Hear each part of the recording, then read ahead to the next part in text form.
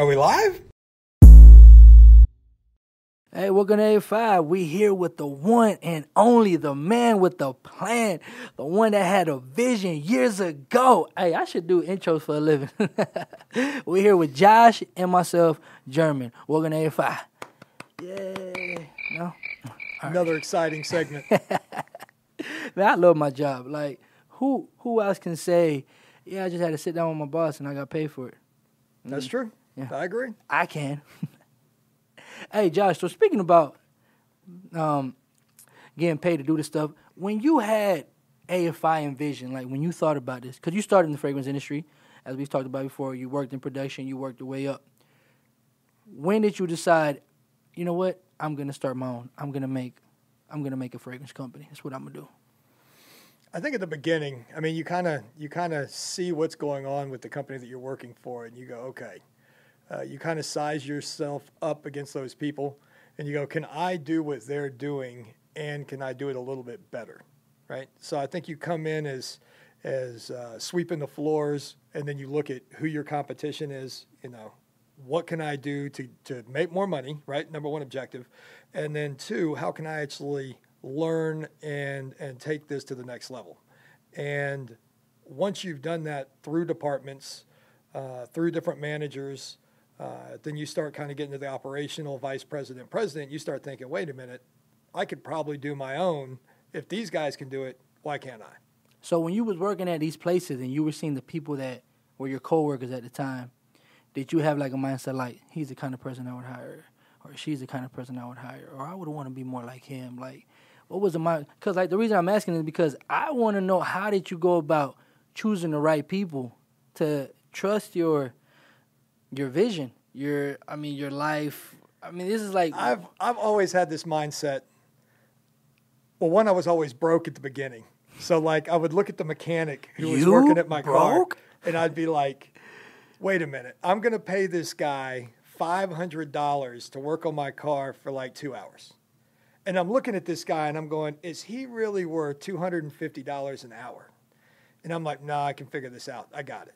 Right? So I always kind of had that mindset. So then when I started looking at other companies and like seeing how much some of these CEOs were making, I was like, what are they doing that I don't know or I can't do? And as you started peeling it back, I really started realizing I can do that. I could do that. I can do that. It's not that hard. And I think anybody can learn to do something. They just have to have the drive, and they have to kind of learn, right? So I think one of the things is a lot of people are like, oh, I'm holding out for management. I'm waiting to be the owner of the company. You can't do that. Like it's a step that has to happen. You have to learn to sweep the floors, and then you have to learn what one department does to understand what the other department does. And you have to understand everything as a whole to be able to have that knowledge to become the manager to get worth the extra money. Right? So it's not like you just come in off the street and you're like, oh, okay, I should make $20 an hour. Why am I paying you $20 an hour? Right. What are you bringing to the table that no one else can do that makes you worth $20 an hour? And I think a lot of people miss that. They go, oh, I hope this job's going to pay me $30 an hour.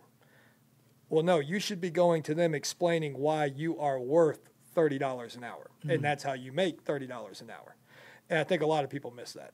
When I started working here, I was hired because my brother worked here, and then I got hired by Sean. So I never went through your hiring process prior to my job. So is that something? So like when you are talking to somebody or somebody's in front of you, like, and you ask them, what would you want to get paid, and they tell you X, do you tell them, okay, why, or do you just? That's why I like interviewing almost all the people that we hire within the company. Mm. So you were the exception. There may be a half a dozen that got through that didn't get interviewed by Josh before they actually started working. Right. But PhD, poor, hungry, driven, I like right? That. Yeah. That's one of the things that I always go by, and that's one of the things I like. What's your background? Where are you coming from? Where's your plan moving forward? What drives you? And are you hungry? Do you want to get the next guy's job? I mean, that's really the people that you want. Like a hustler. PhD, right? So, let's step back. So when you start a company, really it's just you. You may have a partner. You may have one or two other people that come along for the ride, but you basically only have a handful of people. And you got to do all the departments. You got to do 5 or 6 jobs every single day, fast, accurate, not complaining, just doing what you got to do, right? God forbid things start lining up and now you need to add more employees, right? If you hire the wrong employees, it will tank your company. Right. So I had a lot of employees that we hired at the beginning, and, you know, you can see some of the Meet the Family videos, and people are like, oh, we had a lot of people come and go. I mean, we literally had some people who didn't even make it a couple of hours. But at that point, were you desperate, like just hiring anybody, or was your standards then as they are now? I managed other companies where I was in a management role in charge of bringing on staff, and I knew the process. I knew what was required. But literally, when you decide to hire somebody at this level, when it's your own company, right, it's different. You've already waited 3 months past when you should have brought that person on for cash flow reasons. Right? Anything you can do it yourself. So you're like, okay, I'm going to just figure a way to do it. I'll work 20 hours a day. I'll just make it happen. And then finally, when you say, okay, I can't make it anymore, I have to hire somebody. I need to sleep once in a while. You really start thinking, okay, let me write down the list of what this person needs to do. And you have 40 or 50 things lined out. You know, he needs to be on the phone, needs to be punctual, moral. I don't want to worry about stealing stuff. I mean, you go through this whole list. And then at the end of the day, the staffing agency sends you people that may line up with 5 or 6 of those. And then at the end, you're like, well, they're breathing. Right. I can train them. Right. They're humans. I can train them. We wasted so much time and energy by bringing people on that either didn't line up with the company culture, didn't want to work, horrible attendance records. I mean, we wasted so much time. Wait, but again, hindsight, you was desperate? You just needed somebody, or you just was too busy to go through the list and be like... I thought I was too busy to deal with the hiring process, and as long as I had some decent candidates, which I figured the staffing agency would do a good job of screening, which was incorrect, right? That I could work with those people and I could make it happen. So you had high hopes? Literally, there's 2 other big companies in the area. We're in the carpet industry around here, so you have Shaw and some of the other firms, and then you have another company, Zep, Toyota, and these are $100 million, even up to $1 billion businesses. We're on our way. So the staffing agencies would send all their good people to those companies, and then they would basically send the rejects to us. I mean, that's literally how this played out. So I remember one day I was so mad. I called the staffing agency manager and I said, you are sending me day labor. Like, these people are not looking for a job other than getting one paycheck, and then they're going to quit and never come back. This isn't going to work. And then at that point, we actually stopped using staffing agencies altogether. And literally, we bring people in, we interview them in-house, we want to have a hands-on conversation, we do all of our screening. But the biggest key is, one... Wait, but how far into the business were you already that you was like, we're not using staffing agency no more? This was about 12 months in. Okay. And we started hiring people within 6 months. And then that 6-month disaster of going through the staffing agencies, we finally just pulled the plug. You was probably like, when you look back, you probably like, look how much money we done spent. I mean, literally, it was at least 25 to 30 employees within a 6-month period. So when you start running the numbers on that, I mean, you're just doors in, doors out. I mean, it was horrible. But you really have to figure out, what is the perfect candidate that I need for this position? That's what I'm looking for, the answer to that. So the fragrance industry as a whole, you're not going to find people with experience because it's such just a side market, right? So you're really looking at the person, right? I want to find out that this person has had a couple jobs before, showed up on time, didn't have problems with managers, bright-eyed. One of the other guys I used to work with said, everybody in the world has 2 faces. That one look that they found a wallet and they're grinning from ear to ear, and the other face that they lost a wallet and they're miserable in life, right? Dang. And you could literally interview people and you could go, found a wallet, lost a wallet, found a wallet, lost a wallet. And you could walk right down the list and cancel out half the people already. Just all their energy alone, Then we learned this other technique, which is called a foot dragger. and I love the foot drag, right? Oh, yeah, I think you're the one that told me about so that price of this. Yeah. One of my production managers goes, when I interview somebody, I watch them walking across the hallway. And he goes, when they're walking down the hallway, if I can hear their feet shuffling or dragging, he goes, it means they're too lazy to actually pick their feet all the way up off the ground, and therefore you know they're lazy, right? So I tested this. I was like, he's crazy. There's no way. No, that's a fact. There was a lab tech that I hired, but and everything looked good except for she failed the foot drag, right? So I was like, man, she's a foot dragger. There's no way. I hired her literally within 2 weeks. She was one of the laziest lab techs I ever had. Her productivity was 50% of everybody else, and she was out. Is that a proper terminology, foot dragger? Foot dragger. Oh, it is? Oh, yeah. So one, they have to fit in with the company atmosphere, right? So they have to have the right personality that they're kind of going to mix with your crew. And we're very diverse. Yeah, we are. I mean, male, female, height, religion. I mean, we're a very diverse group. Ugly, good looking. All the way, right? and the reason why sorry, Adam, is you need that, right? I mean, so every group kind of builds upon themselves. And the managers have to feed into that as well. So I don't want an employee that comes in who's just going, okay, what do I have to do for 8 hours? Am I going to have to do the least amount of work for the best amount of pay? And I don't really care if I get promoted because, hey, I can survive on $12 an hour and I'm good. I want people that come in who are looking at going, I want to run this place. I want to be a manager. I want to see a career path. And that's what we're looking for. And if they don't line up to that, it doesn't work. Is there anything besides the dragging of the feet that you're like, you're like, yeah, I'm not going to go down this route? One of the bigger things I think that kicks out to me is your resume. If I see that you work somewhere for a long period of time, that to me was a dead-end job, okay? So let's say I worked fast food. A lot of people start out with fast food. Right. If you worked at fast food and you were there for 6-7 years and you basically started at $7 an hour and you left there years later and you were making $8.50 an hour, sheesh, that shows a problem. Yeah. Right? That's definitely not poor, hungry driven. That was, I'm just sitting here and I'm a slug, right? So the resume is very important. I'm doing enough not to get fired. I like to do a lot with pre-screen, ask people a lot of questions, find out where they're coming from, where do they want to be, what excites them, what makes them interested in the position. And then if all of that lines up, great. Bring them in, hire them, manager blesses them, we're all good. If in that first 90 days, and I wouldn't even say 90 days, if it's in the first couple of weeks or a month and this person doesn't look like they're going to work out, they're gone. Yeah.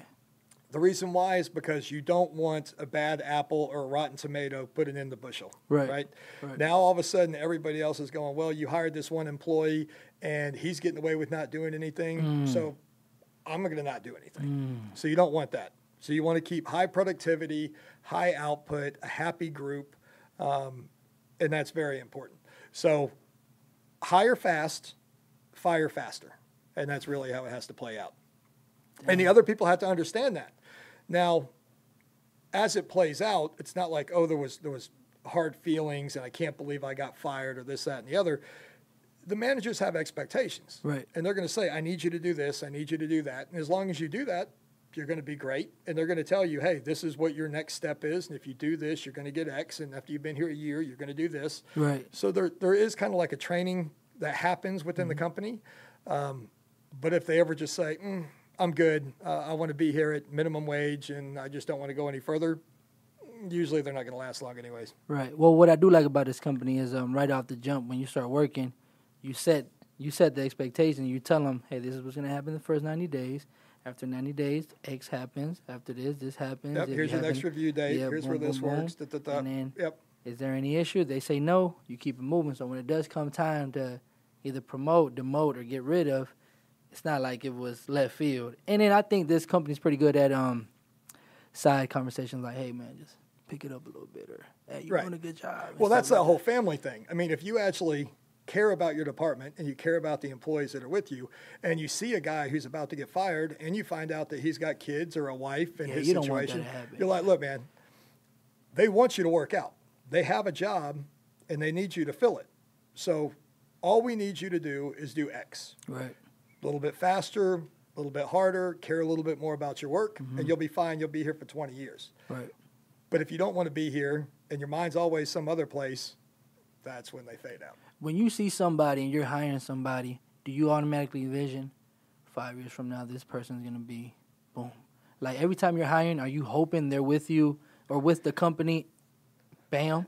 It's funny. When I first got into the fragrance industry, there was this old man, and I say old man, he was like 65. His name was Lee Jackson. That's not old. That's in your prime. At 65, you should be retired. This man wasn't going to retire. He was just going to keep going as far as he could go. And he walks up to me and he goes, "What contract did you sign?" And, of course, I came in off a handwritten application. I was just thankful that they gave me the job, and I was a forklift driver. I had no clue what he was talking about. He goes, "Well, what contract you signed?" And I said, "Well, I didn't sign a contract." He goes, "Oh, man, you're in trouble." He goes, "It's either you do the one-year contract or the lifer." He goes, "Most people around here get the life contract. If you got no contract, that ain't good, right?" And then I think about that now as we bring employees in, and I kind of look at somebody and I go, okay, 1 year, 5 year, 10-year lifer. And I would say 90% of the people that we have right now, I would say are lifers. There's a couple that maybe are 5 years. That sounds so bad, by the way. Lifers, like you're getting life. I don't want that you life. just see them, unless now we have a couple lifers right now that look like they might be leaving because they met a boyfriend that's out of state, or they have some family situation, or whatever. That's not in my calculation. Right. But to me, a lifer is they're happy working in the company. They want to be here long term. It all works out. That's what I consider a lifer. But yeah, I mean, your employees will make your company or break your company. Right. Because the reason you're hiring employees is you can't handle it. So it's capacity versus capability. You're capable of doing everything, but your capacity only lets you do so much. So you have to hire these employees to replicate yourself throughout the company. But if they don't have the same mindset, the same work ethic, the caring for the customer and the end product, your company will fail. So you have to make sure that your employees have that buy-in, and that's very important. And you see a lot of owners, they just kind of go, well, they're handling this job, or they put in orders, they're okay, they make samples. But if they don't understand the big picture, you're still going to have problems. I know you've been getting busier and busier and busier, and you're allowing some managers to do the hiring process. Yep. So when you do talk to these managers, you're like, hey, I want you to see bam in this person. What is it that? I'm going to ask the manager, what is the perfect employee that you want to hire? How much do you think it's going to cost us to bring in that employee, and are they worth it? So once we go over that and we say, okay, we're going to bring this person in and we're going to pay them, $15, $18 an hour, whatever the situation is, then they bring that employee in. Now we're going to expect them to do a certain job. Right. And then if they don't do that, that's where it comes back to the managers.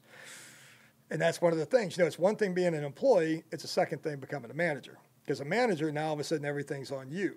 So when the department goes down, that's your own problem. Oh, right? Man. But that's for a whole nother side conversation. We'll get that. Yeah. To me, with the employees coming in, you just had to make sure. I mean, you always say it's like McDonald's against Chick-fil-A, right? You look at a McDonald's employee, they're doing bare minimum. And I was a McDonald's employee, right? So I can trash the brand because I was doing the same thing. But you go in there, they're making a burger, their drive-through times may go 5-8 minutes, and then you go next door and you go to Chick-fil-A. They got a smile on their face. You need extra condiments. You want some extra napkins. Have a great day. They don't get mad when you ask for the sauce. I mean, it's almost a night and day experience, right? So, but it's also how the employer treats the employees is what I've heard. Because I got a friend that's worked at McDonald's in high school, and then she became a manager in Chick-fil-A, and she's like, just the way they talk to us, the way they treat us, correct, is different. So it makes us want to be different to the customer because we're being treated different by the employer. Correct. So I think that's something. So and it's in the organization. Yeah, I mean, exactly. You have to build that in the organization. Right. So if it's not from the base up, that's where you have problems. And you can't just say it. Like literally, I have to have conversations with employees and find out what's going good and what's going bad and what equipment's failing and what's needed and talk with the managers. if you don't do that, you can say you care, but you don't really care. You're asking a question. It's like, oh, how was your day? Oh, it was good. Okay, and you walk off. You really want to get more information than that, and that's required. Right. Right. Yeah. I'm not gonna lie. I've taken a couple life lessons from Josh that I can say that you've helped me come out of a couple pickles. I'm not gonna lie to you, and even that, like, you don't even owe that to me. Yeah. Or you don't owe that to anybody here. The fact that, at least from what I see, I can't speak for everybody, even though I'm cool with everybody. But I'm only talking about myself, speaking for myself. You and Sean do care. Well, the life lessons, I mean, if I can help someone from falling in the landmine that I did because I wasn't given the information, it just makes sense for me to give that to people. Now, do I tell people don't do this and don't do that and they do it anyways? Absolutely. But there's nothing I can do about that because I said, hey, this is what you should do. And then they were like, you're an idiot. And then they went and did it their own way. And then they come back and go, yeah, I kind of see what you were saying now. Hey, I'm an idiot. Hey, that's life. So, yeah. I mean, so basically, in an employee, when you see them, PhD. That's the most important thing. Employee PhD, and you have to think of them as an actual family member. So when they're coming in, would you have this person's back and consider them part of the family? If not, you're bringing in a bad apple that's going to have a problem with your organization. So that's the two things you have to look at. Can they do the job, and are they going to help the company? And if they're not, you have to pass. Because I know even my dad, for an example, when he would hire, when we had a small business, we would hire, he just had the hardest time hiring people because he's like, I don't see myself in none of them. Mm-hmm. And I'm like, well, you're not going to see yourself in everybody you come across. So, because you speaking like you, the PhD, but nobody here is like nobody else. Everybody's different from one another. The problem is you have to realize where that person is at that age. So what was I doing when I was 20? What was I doing at 25? What was I doing at 30? So I can't expect everybody to be at the same mindset that I am, now crossing into 40 when they're 20. Right. It's not going to be the same. Right. But are they asking the same questions? Are they trying to learn different things? Are they trying to figure things out by themselves? Those are the people that you're going to spend time and energy with because okay, if they're 20 and they're getting it, at 30 they should be excellent. At 40 they should be doing my job. And that's the people you're looking for. So you're telling me in 10 years I'm going to have your job, man? Done. Done. I will be sitting somewhere. No, I can't say that. I'm going to work all the way to the end. Yeah, I love work. I was just about to say that. You sitting now? Yeah. Now, could I have someone doing my job and then I'm helping them and we're doing something else and we're trying to expand? Absolutely. So I wouldn't say, oh, no, a job security, I want to keep my spot. No, I want to have 3 or 4 people doing my job to make sure it covers everything. That's what's up, man. Yeah, because I think the most important thing when you do go into an establishment is the employees, because they're a representation of your company. Correct. So that's why I thought it was funny at first, but now I understand. Like when someone leaves, we ask for the shirts back, and I was like, why? Like we're not gonna use them again.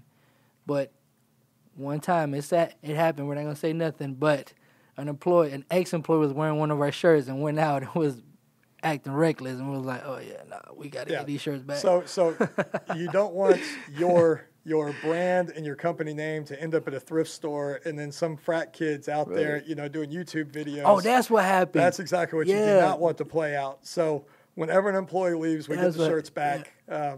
Not to reuse, just so we make just sure so they the don't. company names. Now when we get into merch and everything else, and people are out with our shirts, well, that'll be a different story. Merch coming soon, by the way. But we don't want it to be on the employee side. Be like, wow, look at this guy. He works for AFI. Oh no. Nah. They do not work for AFI. Yeah. Well, look, I love my coworkers. I can say that. I like everybody here. I think you guys do a good job at hiring people. We don't hire people every other week. That's what it's kind of sounding like right now. But I've been here for at least like 10 hires, and I think everybody we've hired, everybody's still here except one that had to go back to school. But I think everybody's still here. We're currently 36 employees. Yep. So right now we should be able to hold. Our next growth will probably come in the next 6 months, so that we might add a couple more bodies, round it off at like 40, and then we can grow a little bit past that. But like I said, you never know. All of a sudden someone's changed of status, meets somebody, moves to another state. There's all kind of stuff that comes up. But our current situation is we got a really good team, and we want to keep it that way. So it's safe to say if they go to www.afi-usa.com and fill out an application, you, Josh the Thompson, will see it and go through it? Those come directly to my email box, and yes, I definitely get those. Some people from the industry who are looking to change and find a different home, we're always looking. Just because we're not hiring doesn't mean we won't bring somebody in. So if we know we're going to need a lab tech in a couple of months and someone comes in that's interesting and they're interested and they pass all of our tests, we might bring someone in just knowing the growth is going to happen. So we always tell people, if you are looking, always send an application. We'll keep it on file. That's cool. Well, I think that about wraps it on what AFI is looking for if you guys ever want to come work for Josh Thompson. And remember, Sean. You have to do a meet the family video once you're hired. Yeah, you got to be cool with the cameras. The cameras are going to be on you all the time. So remember that. It's one of the signs. Hey, you have to sign off on a release. You do. The day you're hired. Hey, how bad was it when we first said we were going to bring the cameras? I mean, it wasn't that bad, but everybody was like, are we turning into a reality show? Or you were like, nah, hey, we're going to open doors. Like, man, I'm a compounder. I don't care about these cameras. Just keep them off of me. Right. And we're like, no, we're going to start having more and more cameras.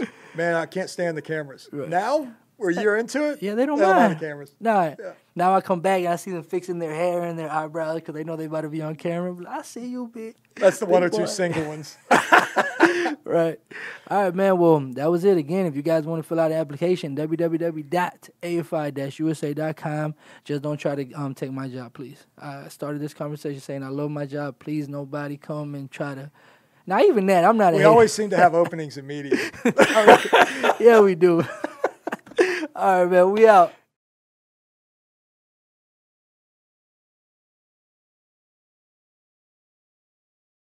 Has anybody seen Josh?